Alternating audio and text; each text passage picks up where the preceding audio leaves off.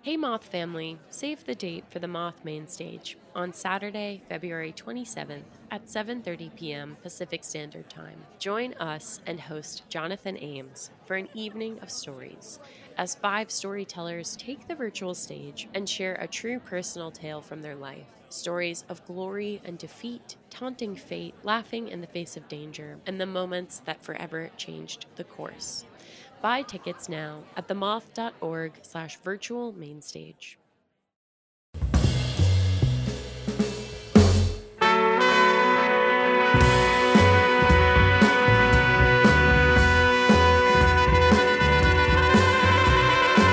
From PRX, this is the Moth Radio Hour. I'm Jenifer Hixson. In this hour, we're sharing stories about situations where things are not as they seem, from purposeful deception to just coming to terms with who you are versus who you thought you were. We found our first storyteller, Phill Branch, at our Story Slam in Washington, D.C. Here's a story he developed for a show in Boston where we partnered with public radio station WGBH. Here's Phill Branch. So, my senior year in high school, I am your average all-American teenage boy, interested in average all-American teenage boy things, like having a cool car, and taking a hot date to the prom, and designing my date's prom dress.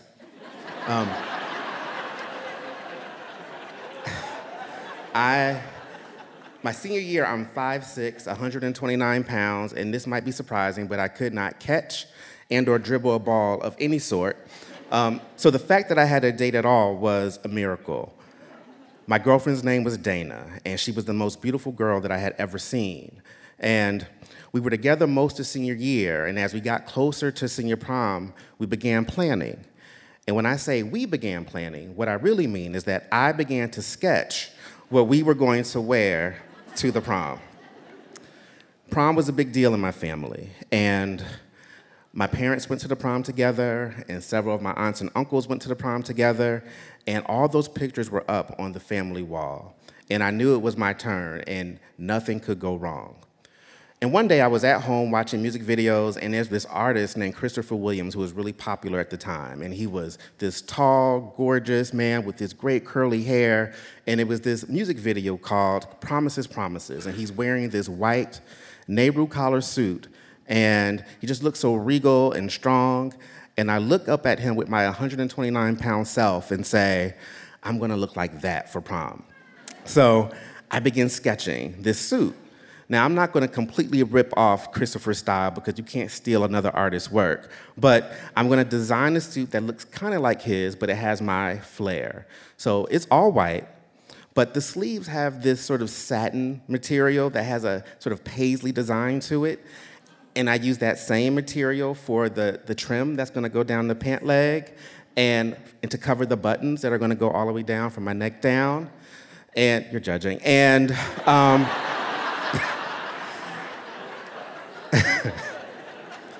you know, just something simple. And for my date, I combed through all the hottest fashion publications of the time to kind of decide what her look would be. And, you know, I'm in the Sears catalog and the Spiegel, J.C. Penney's. And I finally decide that she's gonna wear this mermaid dress, and it's gonna have some of the material from my suit because my suit was the base. And she would have this sort of pink lace overlay at the top, and it would be great. So I couldn't actually draw or sew, so I gave her these sketches and said, you know, go find someone who can make this. And then I took my scribble to my seamstress, / my friend's mother, and said, do you think you can make this? And she said, sure, give me about a week or so and I can put it together once you give me all the fabric and the things you want. And I said, great. So the plan was in motion. So I had no idea that asking my date to accept my design for her senior prom dress was gonna be problematic, and Dana was not into it at all. So she broke up with me.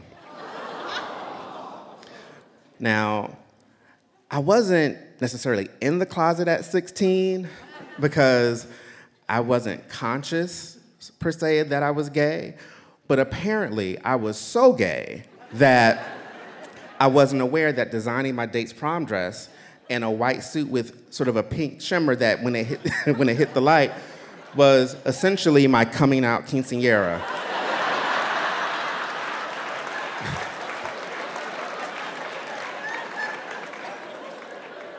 So for that whole school year where Dana was my girlfriend, it felt great to just be one of the guys and to feel like I had the things that other guys had and I could have this future and maybe I can get married and have this life.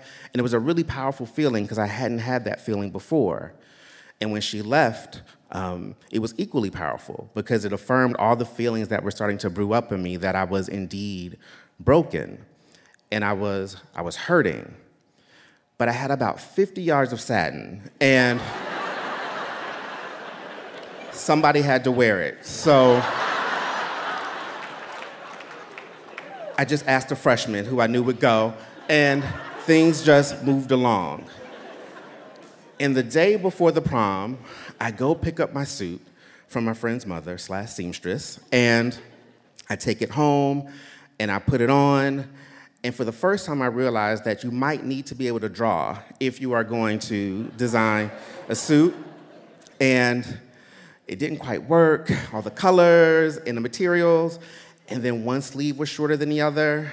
The pant legs weren't even. The trim was crooked. And my mom is downstairs waiting for me to come down so she can see this suit. So I go downstairs in the suit, and she does her best not to laugh in my face. But after a few moments, she just sort of runs off in her room and just lays down in the bed and like cries real tears. So the suit didn't work. But the next morning I say, well, maybe if I get the curly hair, it'll balance it out. Now, at the time I had what was called a Gumby cut. It was sort of like Bobby Brownish, and it was up and to the side, and I was really proud of it. And I rip out a picture of Christopher Williams from a teen magazine, and I take it down to a salon in my neighborhood that I had never been in because I wasn't a lady. And I take it inside, and I say to the stylist, can you make me look like this? Now, anyone with eyes that functioned should have said absolutely not. But she said, sure. So I sit down, and she begins to work her magic, and she puts the cream in, and she's doing all this stuff, and I'm just sitting there, and at first I'm really excited, but then I start to feel like someone's poured acid on my head, and I'm confused why everyone is still singing music to the radio and reading old ebony magazines when I'm clearly dying in this salon chair. And just before I scream, the stylist runs over and rinses my scalp. And it feels so good. And she turns me around to the mirror, and I don't look like Christopher Williams. I look like Sade. My hair is bone straight, and I am freaking out. And she goes, calm down, we're not done. I said, okay. And she turns me back around, and she starts putting more things in my hair and trying to do something, and then she turns me back to the mirror, and she was right. I didn't look like Sade anymore. I looked like Salt and Pepper. I had this curly bob, and it was awful, and I was about to cry, and she tried a few more things, and nothing was working. And then she looks at me and says, this one's on the house.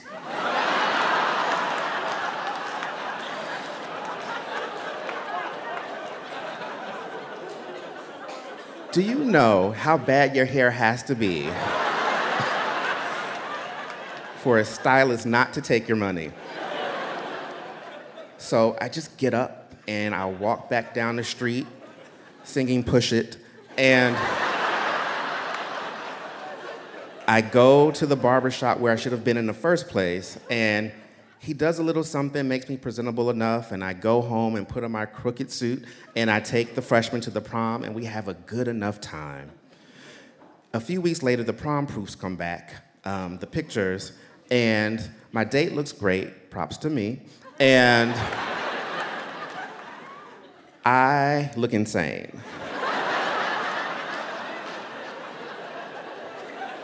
So,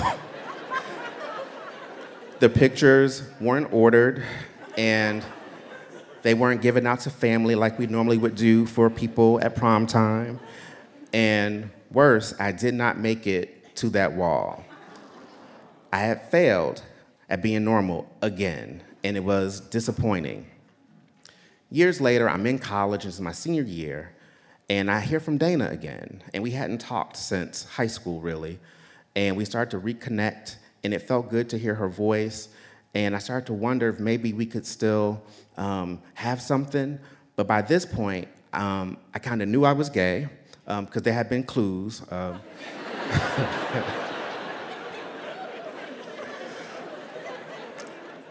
But I still invite her down to Virginia to visit with me and go to my senior ball in college, and she agrees. So she comes down, and we get all dolled up in clothes that I did not design, and we go to the ball and have an amazing time. And for a fleeting moment, I wonder, could this be my life? But I'm not 16 anymore, and I know that I don't love her in that way, and I knew that I had to let her go and let that life go or that idea go, and that was really rough. But on the upside, the pictures were amazing.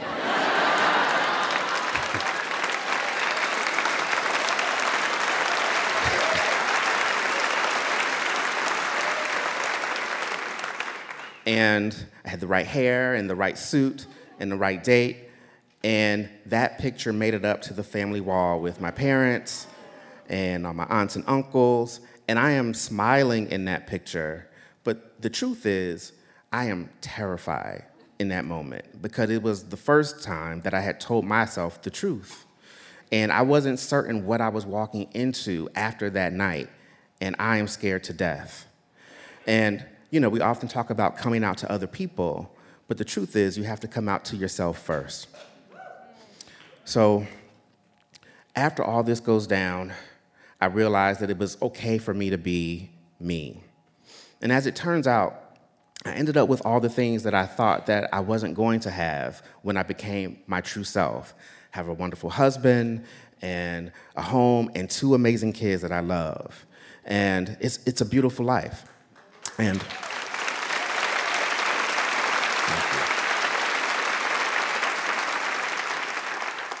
but as it turns out, that picture of my life now hasn't made it to the family wall either. But that's okay, because I have my own walls now, and I can hang any damn thing that I want.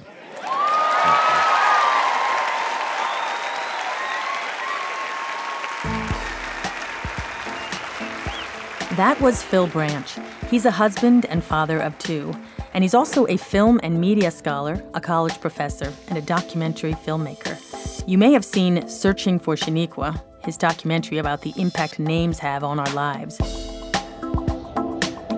Now, about that prom picture.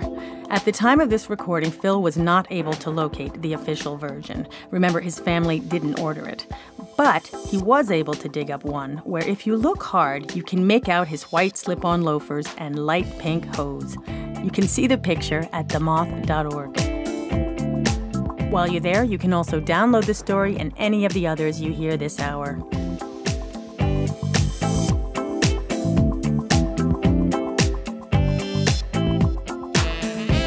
Next up, trying to find a lap lane at the public swimming pool, and a kid from Kentucky gets a job working just 2 blocks from the White House when the Moth Radio Hour returns.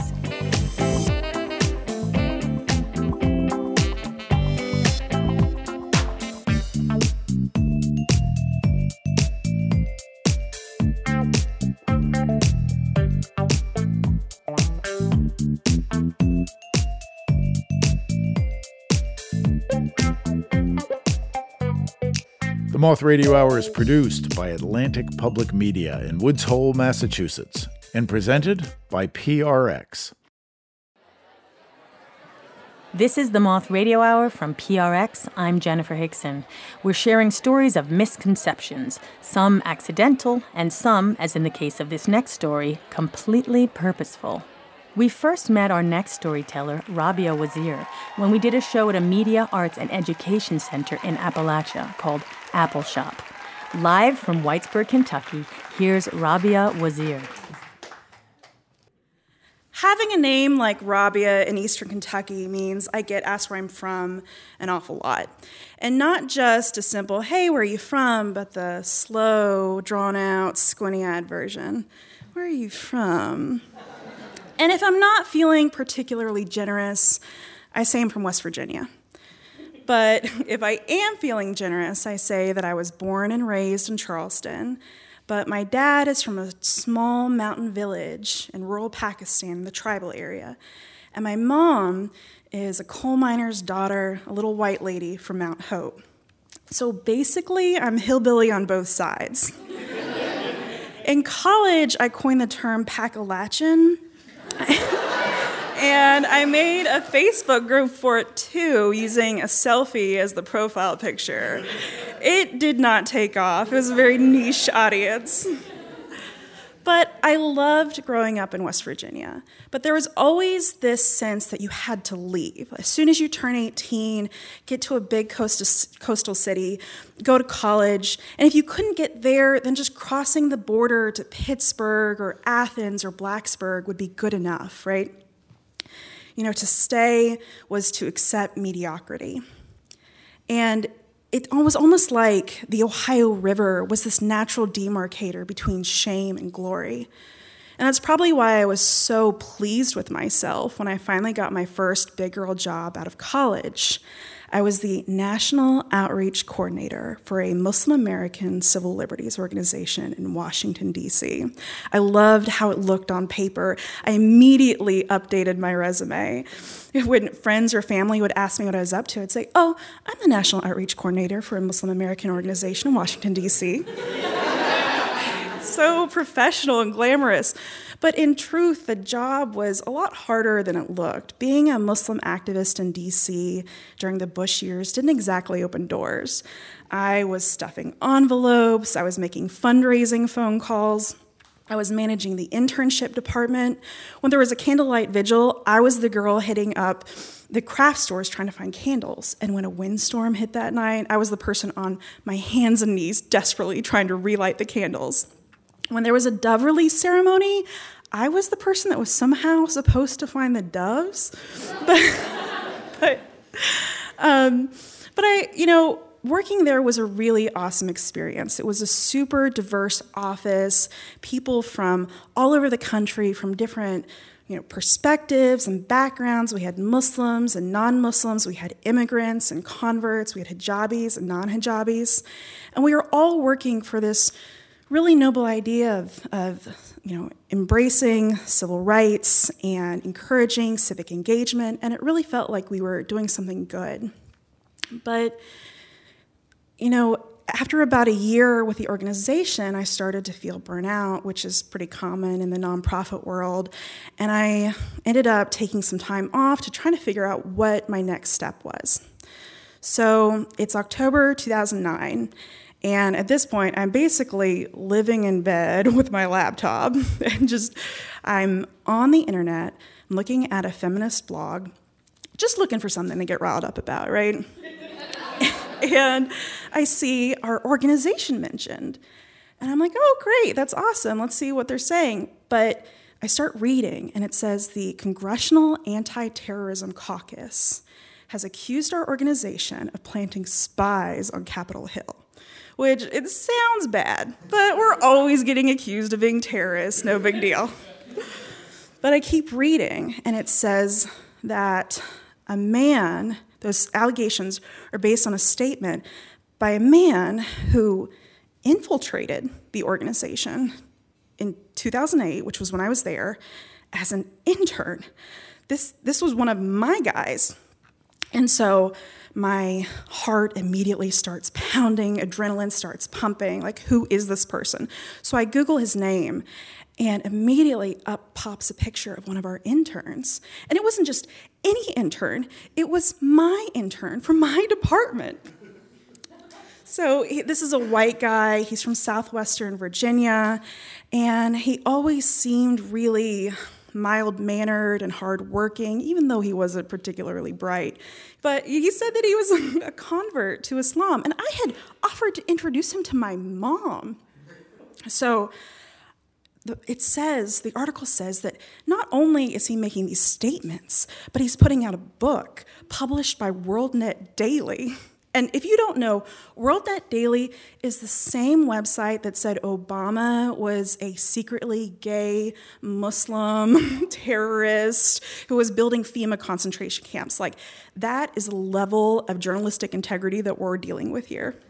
So I am freaking out, because if there's a book, that means there are crazies reading the book and the harassment is gonna start, right? It's happening. So I call my family and friends, I lock down social media, and I start checking the doors and windows, like double checking, triple checking at night. And almost immediately, it hits national news, right? Fox News starts promoting the book. And the crazy thing is that the big reveal, these spies on Capitol Hill, was referencing a program to help Muslim students get internships on the Hill, which is perfectly normal. Everybody does that in D.C. But because we're Muslims and doing it, it was suddenly nefarious and scary. And thankfully, we had a lot of big-name journalists and politicians that stood up for us. My parents, by the way, thought it was hilarious. They were like, if you have enemies like these, you're really somebody. And they bought 2 copies of the book.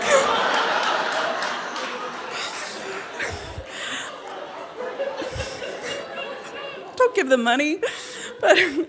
But I still felt so stupid. Like, all these weird behaviors that I didn't catch or just dismiss suddenly made sense. He was wearing a body camera and constantly filming us. And somebody else had mentioned, he really loves shredding documents, which was a really boring task assigned to the interns. I was like, okay. I'm like, he's not that bright. He just needs some time to turn off his brain. It didn't occur to me that he was just taking boxes of paper and putting them in his car. You know, I felt so exposed and scared, and I couldn't get his face out of my head. And I remember going into just ordinary public spaces and starting to feel uneasy. You know, working with a Muslim American organization, it kind of hardened me to the idea that these right-wing crazies thought I was part of a global terrorist network. But I figured, if they just got to know me and got to know all of us, they would understand how silly that is. We're just ordinary people. But this guy knew me, and he still thought I was the enemy. So, I was really struggling to try to just minimize this stuff and move on. But that's the trouble with this kind of crime, because you don't want to allow these people to have any kind of emotional sway over you, because if they do, they win. But to ignore the harm they've caused is to let them off the hook. I'd already been considering going to law school, but now being a lawyer felt like some kind of armor.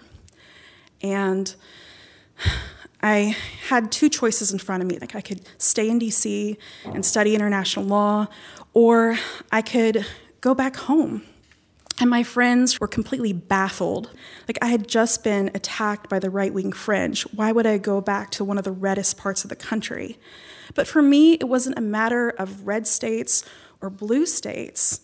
It was this continued faith that if people knew me and I can make connections, I can make a difference.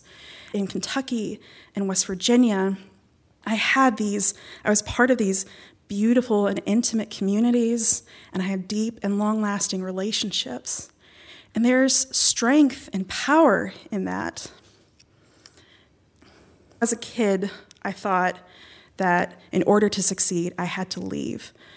But it became increasingly apparent that in order to become the person I wanted to be and do the work I was called to do, I had to go home. That spring, I submitted my application to the University of Kentucky, and I decided to continue to have faith in people. But I still shred my own documents.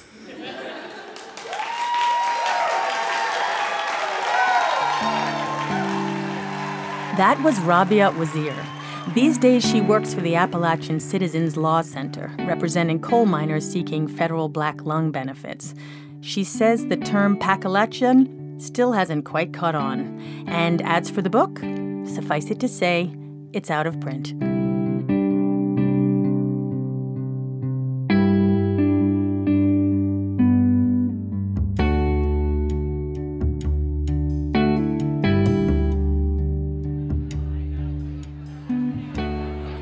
Our next storyteller, Jean Lebec, is a tried-and-true New Yorker, born and raised in Brooklyn. We met her at a story slam in Manhattan, where we partner with public radio station WNYC. Here's Jean. Okay. I'm walking up Lee Avenue in Brooklyn. It's a really cold, windy day, but still, Lee Avenue is crowded and it's busy. Men wearing large fur hats and black coats to their ankles. They walk in groups, holding prayer books, eyes down as I pass them. They ignore me. Women wearing turbans or hats placed carefully on coiffed wigs, black coats, mid-calf, beige stockings, and flat shoes. They walk very, very quickly, pushing baby carriages. A trail of 5 or 6 kids running to keep up with them, all dressed exactly alike. Shops line both sides of Lee Avenue. In the 2 years that I've lived in this Hasidic community of East Williamsburg, I've never shopped in these stores, not even the bakery, with the smell of sweet bread baking and the black and white cookies in the window. I feel like a foreigner here. I'm Jewish, but I don't feel a connection here. The language is Yiddish. I walk past words I don't understand and signs I can't read. I'm on my way to the Metropolitan Recreation Center on Bedford Avenue. It's an all-women's swim this morning, and I'm really excited, looking forward to it. I've made a promise to myself that even though it is really cold out, today's the day I start my exercise routine, and a women's swim is the best. I walk into the locker room, it's empty. I quickly squeeze in, I have to squeeze because I gained a lot of weight, into my black Speedo bathing suit, kind of stuff myself in. I pull on my pink Speedo bathing cap, pink and green goggles on my head. I take a quick shower. I am ready. I open the door to the pool. There are women everywhere. They're walking around the pool. They're sitting on the edge of the pool. They're laughing and they're talking. They're in the pool, wall to wall in the pool, floating and singing and bobbing. There are women with arms extended, floating pregnant women back and forth. And I'm suddenly, there's no lanes. Nobody's in lanes.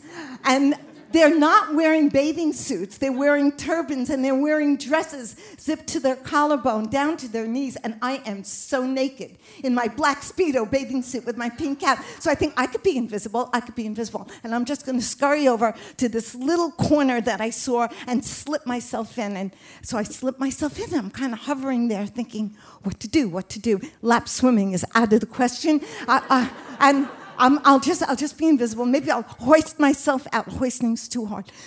And there's a woman swimming right towards me, and she's coming. And I think, don't come to me. She comes to me, and she goes, "Hi, I'm Lily." She has the most beautiful blue eyes I've ever seen. I say, "I'm Jean." She says, "Welcome. This is your first time." I go, "Yeah." She goes, and she takes me in. She takes in my goggles and my hat. And she looks "You want to swim? You want to lap swim?" I go, "Yeah." She says, "Well, swim. You can swim." Yeah, right. I look out at all these women in the pool, like really? She says, "Yes. You go. Just go. We're going to let you swim. Go, Bubbla, go." So I went. And I swam, and all these women, they got out of my way with their dresses billowing like parachutes in the water. And then I did another lap, and each time these women got out of my way.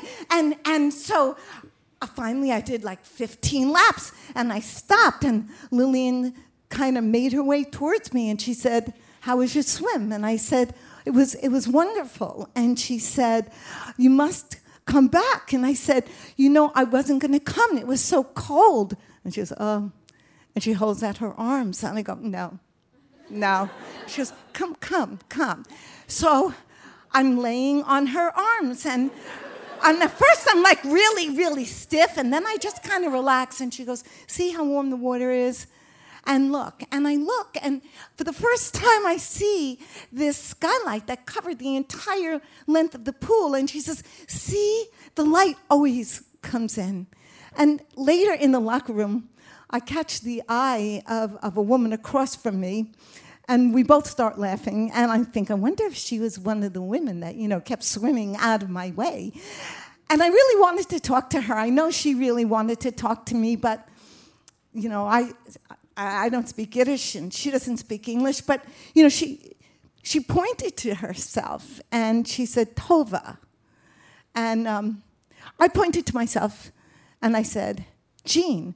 And then as we're leaving the locker room, she found me, and she kind of grabbed my hand, and mustering up, like all her courage, I just could see her mustering up all the courage to say the only English word she knew to me, and she looked at me and she said, Jean, if you see something, say something.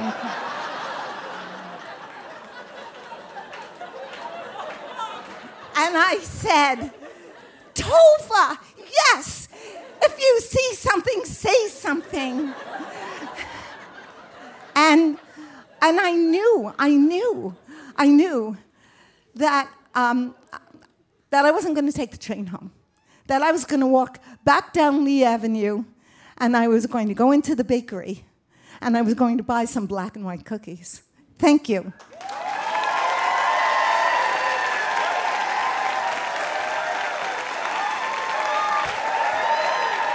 That was Jean Lebec. Jean was an educator in the New York City school system, grades K through 6 for 31 years, and then an assistant principal for 4. She said that after that first visit to the pool, she didn't have the same feeling of alienation. She continued to swim, and it changed her relationship with the community and ultimately with the neighborhood. She made friends and started shopping on Lee Avenue, and she even found a favorite restaurant for a nosh after a swim.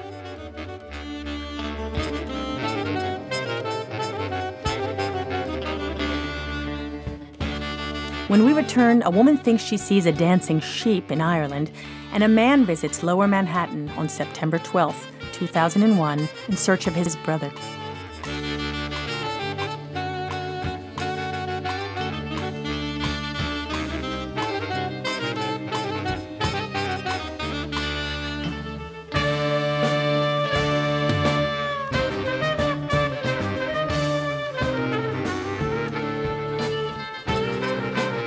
The Moth Radio Hour is produced by Atlantic Public Media in Woods Hole, Massachusetts, and presented by the Public Radio Exchange, prx.org.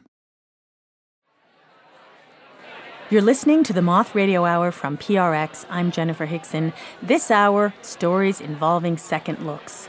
This next story comes to us from Dublin, where we held a Moth Grand Slam story competition in 2015. Micheal Devlin took the prize for this tale. He talks pretty fast, but please keep up with him. Here's Micheal. So there I was, driving down the N11 with my female companion. And I don't know if you know the N11, but it's the main road between Dublin and Wexford. And there are 2 landmarks on that motorway, both of which are pubs. One is called the Beehive and the other is called Jack White's.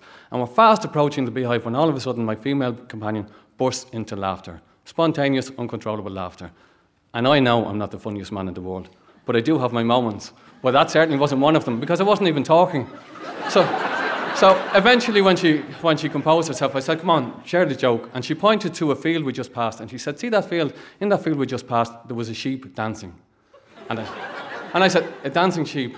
Really? I said, was it ballroom or contemporary? Because contemporary would be a bit unusual.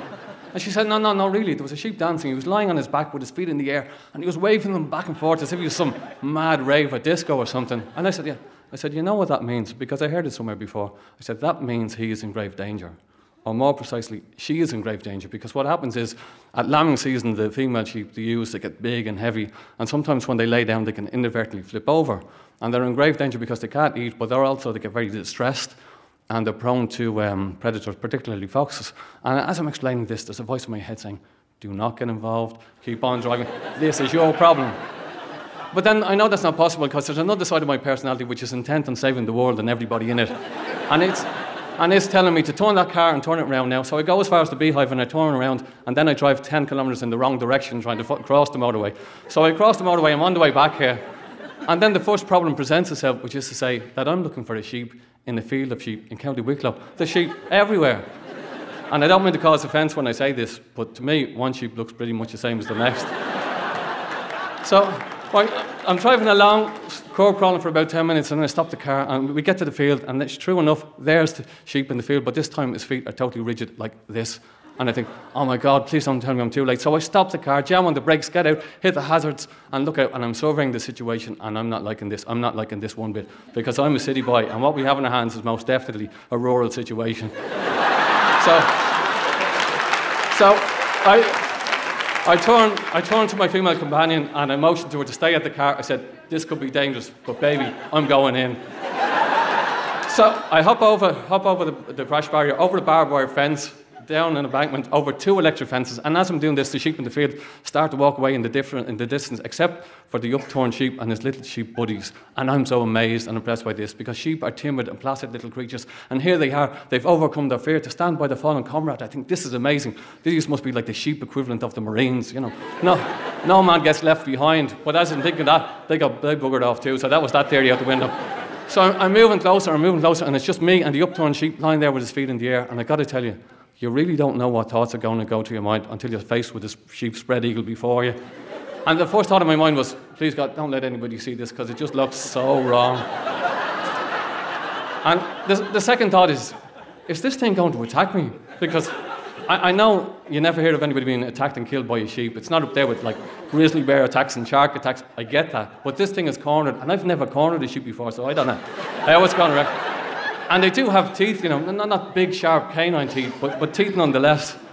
And the sheep is scared, and I'm scared, and it's debatable as to which was more frightened. So I'm thinking, in the interest of, you know, my safety and the sheep's dignity, I should stay away from either end. And I go around, and I take a deep breath, and I bend down, and I grab 2 handfuls of wool, and then I lift with all my weight, and the sheep, which turns out to be about 98% wool, flips over, and he lands on his feet. And I'm standing there and I feel this power, this strength. It's even like some Superman, some superhuman. And I'm thinking, you know, maybe I should wear my underpants on the outside of my trousers from that day forth, you know, or maybe get a cloak with an S in the back to indicate my newfound superhero status. But the S would have to be made out of wool, because after all, I'd only saved the sheep. And as I'm thinking this, the sheep is walking in the distance, and then it stops and turns to face me. And as we look into each other's eyes, I feel it. I feel the connection, because we both know that I've just saved this life. And then we turn away and we walk away back to our previous existence. She to take her place in her flock, and me to take my place in the human race. And I don't look back. I can't look back, because I know she's walking out of my life. And I know things will never be the same again, because this may be just one small sheep for mankind, but it was one giant sheep for me. That was Micheal Devlin, patron saint of sheep. He's a husband and father of 2 who loves swimming in the sea and studying Gaelic. When I first talked to Micheal, I thought for sure he must be a comedian or something, but he isn't. He actually works in shipping. So he's one of those hilarious coworkers you come across in life who make the day fly by. Every office should have one.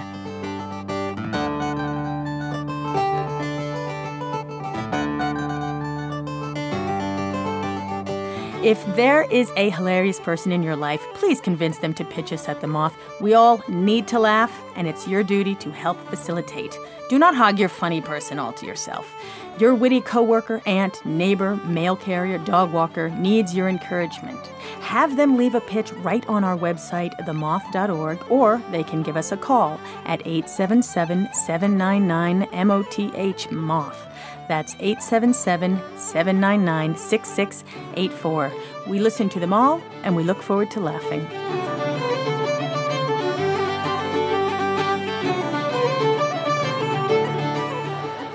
And now, a caution that our next story is quite serious. Jim Giaccone gives tours at the 9/11 Memorial Museum. Moth director Larry Rosen took one of his tours and chatted with him afterwards. Jim shared a personal story, and Larry said that story needs to be told at The Moth. Eventually, it happened at a New York City Grand Slam. Here's Jim Giaccone.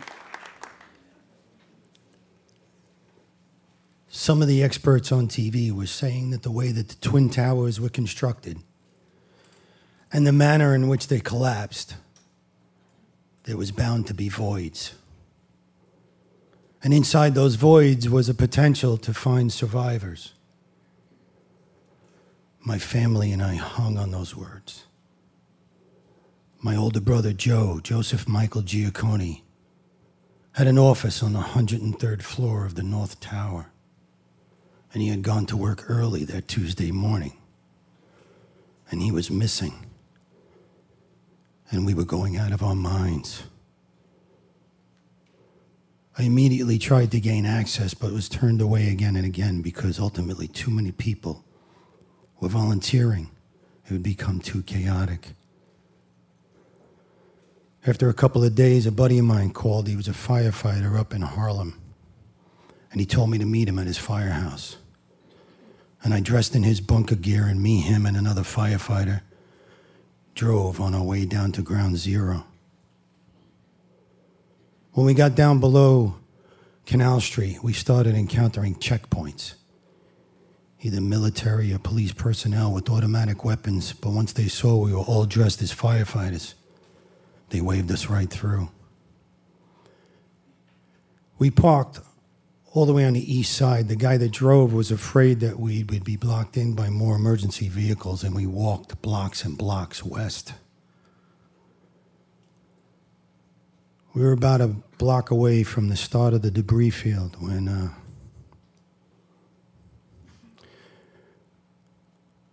I used to think of myself as somebody who could handle pretty much anything thrown at me. And I thought I had prepared myself for what I was walking into. But I became sick. After I regained my composure, we walked into the pile. There are no words. There's no pictures.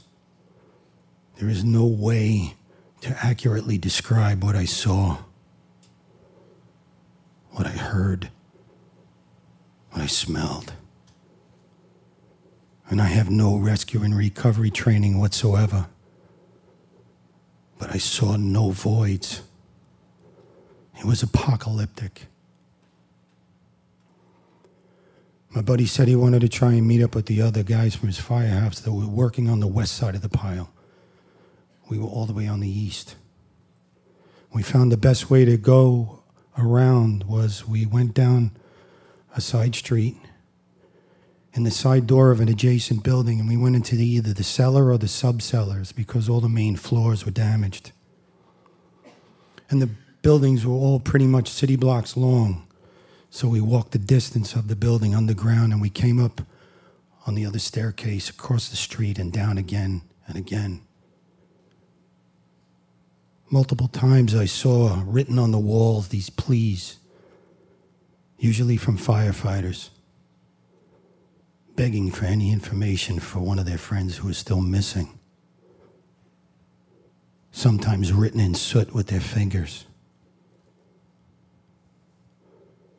We ultimately came out at the base of the atrium of the Winter Garden building.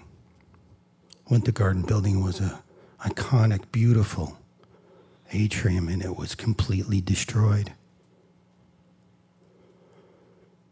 We climbed out onto the pile and we worked on the bucket brigade. Later on, my friend said, let's go back to the firehouse. I'm pretty sure he picked up on the fact that I was completely and totally defeated.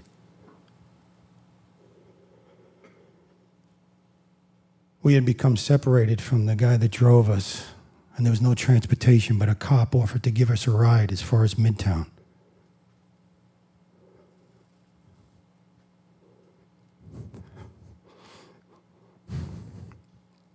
Before I got in the car, I called my dad. And I told him I was sorry.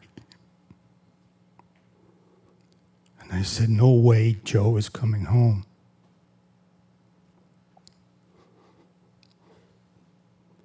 The cop dropped us off on 42nd Street, and I don't remember what avenue. In fact, I remember stepping up onto the sidewalk to try to get my bearings.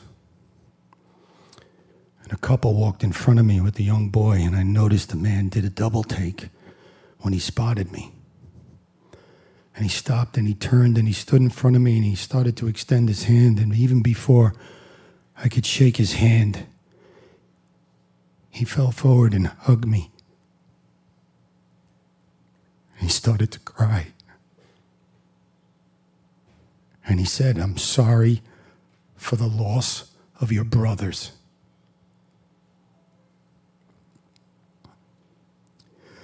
He thought I was a firefighter.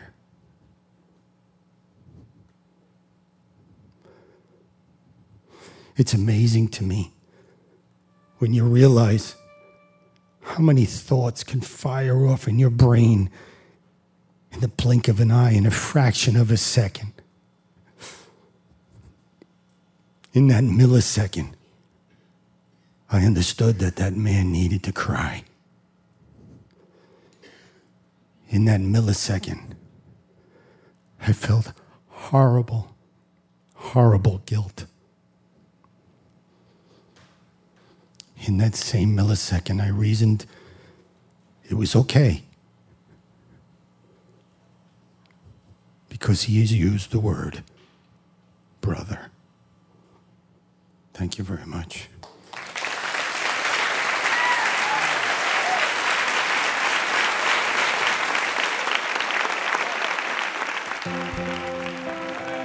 That was Jim Giaccone. He lives in Long Island with his wife and 2 dogs and has 3 grown children. I called Jim while he was driving between jobs. He's a plumber. I asked him if there was anything else he wanted to share about the story.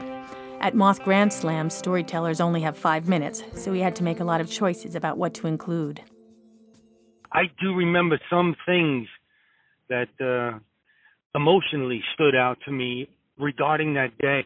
And, you know, I didn't work it into the story, and it was, I don't know, I wouldn't even know where to put it, but I do remember when I went into the firehouse before I changed into his bunker gear. Yeah. You know, it was, you know, it's like my 8-year-old Jimmy's dream to, you know, be a firefighter, and here I was sitting in the firehouse putting on this gear. And I was, you know, it was almost like a Superman's outfit, and I felt, I guess being raised Roman Catholic, I'm born with guilt, but I felt horrible guilt also for feeling anything but, you know, shock and grief. I felt, you know, I was embarrassed of myself for feeling anything exciting, you know, because I was putting on this uniform. I was transforming myself into a firefighter. It was on a small level, but I distinctly remember that. What intense. Were you and your brother close as little kids? What's your age difference? Well, no, there was 3 years between us. We were not particularly close, especially in our teen years. In fact, fistfights, I remember. But when we became adults, and especially when we started families, we became very close. And I guess we matured into each other, and we respected each other as adults, and our families, our kids became extremely close, and they are still to this day. So we were really close, you know, as little kids, yeah, as brothers, yeah, but as we got into adolescence and teenage years, we were not close. And then we did become close, thank God.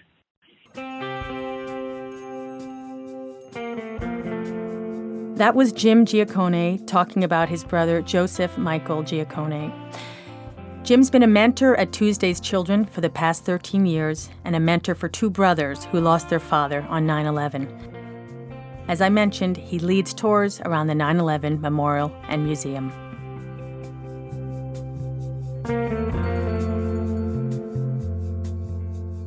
That's it for this episode of the Moth Radio Hour. We hope you'll join us next time.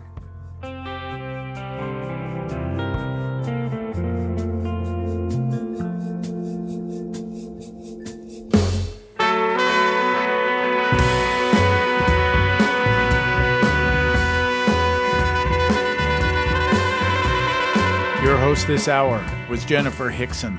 Jenifer also directed the stories in the show, along with Larry Rosen. The rest of the Moth's directorial staff includes Catherine Burns, Sarah Haberman, Sarah Austin-Jeunesse, and Meg Bowles. Production support from Emily Couch and Julia Purcell. Moth stories are true as remembered and affirmed by the Storytellers. Our theme music is by The Drift. Other music in this hour from Boombox, Blue Dot Sessions, Warm Body, The Klezmatics, The Bothy Band, and Todd Sycophus. You can find links to all the music we use at our website. The Moth Radio Hour is produced by me, Jay Allison, with Vicki Merrick at Atlantic Public Media in Woods Hole, Massachusetts. This hour was produced with funds from the National Endowment for the Arts. The Moth Radio Hour is presented by the Public Radio Exchange, prx.org. For more about our podcast, for information on pitching us your own story, and everything else, go to our website, themoth.org.